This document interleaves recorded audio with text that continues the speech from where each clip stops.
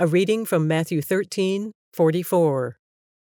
The kingdom of heaven is like treasure hidden in a field. When a man found it, he hid it again, and then in his joy went and sold all he had and bought that field.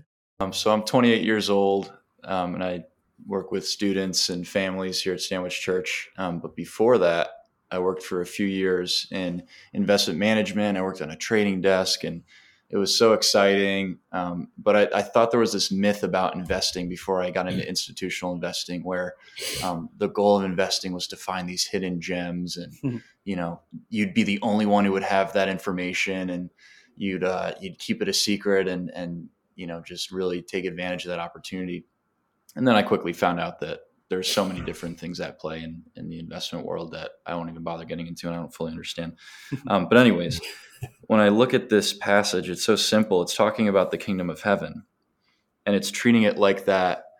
What I used to believe was the goal of investing, like finding that hidden gem, and then doing everything you can to protect it and take advantage of that. But this is different. This is an example of someone who's living in a field. They find this treasure, and then they realize the value in it, and that it's greater than anything else they have ever owned or had as a part of their life, and they drop everything else for this treasure. Yeah, Craig, that was really helpful to me because I think that I'm going to bring it back to my own case. I think the kingdom of heaven for me was things here on earth. And Jesus is using an earthly kind of example, but it shows it's really placing the emphasis on the thing that is of greatest value. Mm-hmm. And so he finds something of value, and he sells everything else for it, and then goes and buy the field. And in a way, this is my interpretation of.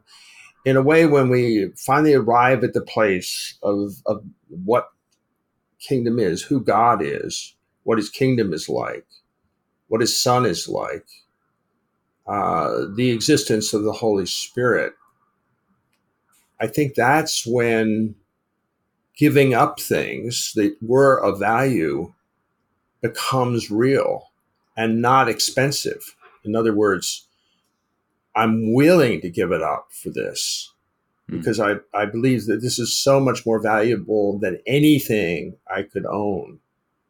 And I really feel that really resonates with me in the sense of what I've been doing in my life. This process, these podcasts are great fun for me because I love doing them. And I love doing them because they have something to do with the kingdom of heaven. I'll just conclude us here with what you concluded in your book, this Jim Elliot quote that I really want to live into. When he said, "He is no fool who gives what he cannot keep to gain that which he cannot lose." Amen.